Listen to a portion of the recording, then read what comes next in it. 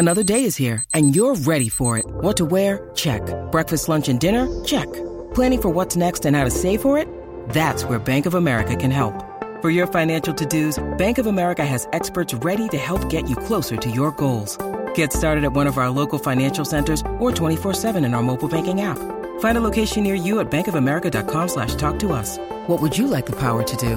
Mobile banking requires downloading the app and is only available for select devices. Message and data rates may apply. Bank of America N.A., member FDIC.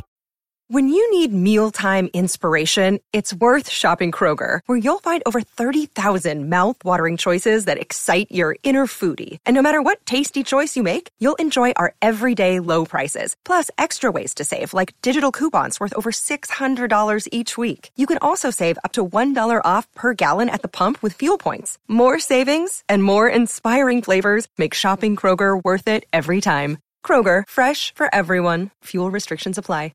It's lunchtime at Tim Hortons, and we're serving up a special deal just for you. Our new $5.99 lunch deal includes your choice of any lunch sandwich and a side of crunchy kettle chips. Because what's lunch without a little crunch? And the sandwich choice is all yours, like a ham and Swiss, Chipotle chicken wrap, BLT, and more, made to order just the way you like it. Tim Hortons' new lunch deal. Simple, delicious, and just $5.99. Now that's a good deal. Only at your neighborhood Tim's. U.S. only. Price and participation vary. Terms apply.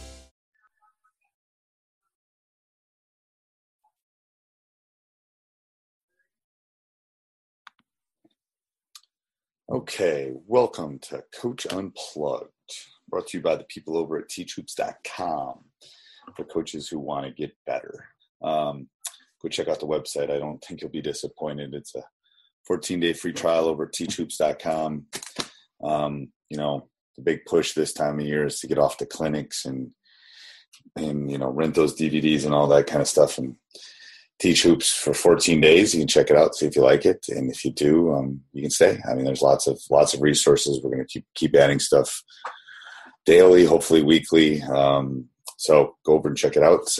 I definitely don't think you'll be disappointed. All right. So today's topic, what we're going to talk about today. I really wanted to talk about playoffs and kind of tapering and kind of our philosophy with that and how you kind of should tackle that. Obviously there's different levels of people that are listening to this. If you're a youth coach, there's really no reason to taper unless you have some sort of end of season thing. But for those of the varsity coaches or college coaches, or you have something at the end, obviously games cause fatigue. But personally,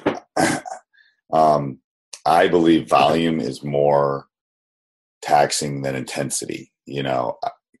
Definitely by, in November, we're definitely going 2+.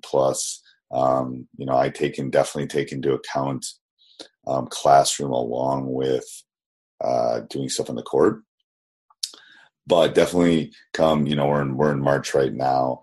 I want to go hard for shorter periods. And what I do with our varsity basketball team is I'll move up some youngsters and I will use them for more of the volume, where I can rest kind of my other players. And then, that will save on fatigue. It's difficult. We just got done with a back-to-back weekend, and it's hard. It's hard when you play on a Friday and less than 24 hours later you come back and play another game. Even if you can rest your guys on Friday, excuse me here for a second, to take a drink, it's just difficult. So, taking from the track world, taking from the football world, I think it's really important. There's a residual cost there of pushing them too hard in February and March, and then not being able to have them where you want them. I'm more this time of year in March, maybe an hour plus, hour and a half intense, rather than going 2 hours, 2.5 hours, giving more breaks. I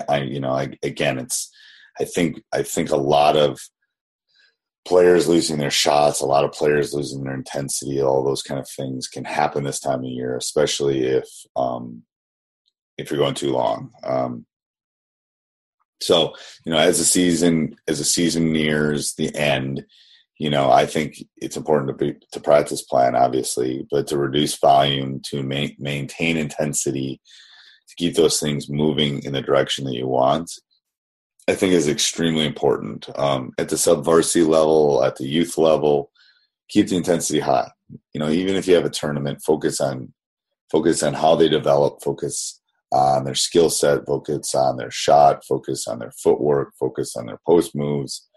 You definitely don't want to overtrain at that level, especially at the sub-varsity level, but you definitely want to work on the skill set. It's no different than, for those of you that, I'm a math teacher by profession, but, I want to be able to teach them the math skills, the basics. So when they get to the high school level and they're having to attack it, that they're capable of doing that. So I think that's a really important skill, definitely at the younger ages as it is at the older ages. So, again, let me do another shout out to teachhoops.com for coaches who want to get better.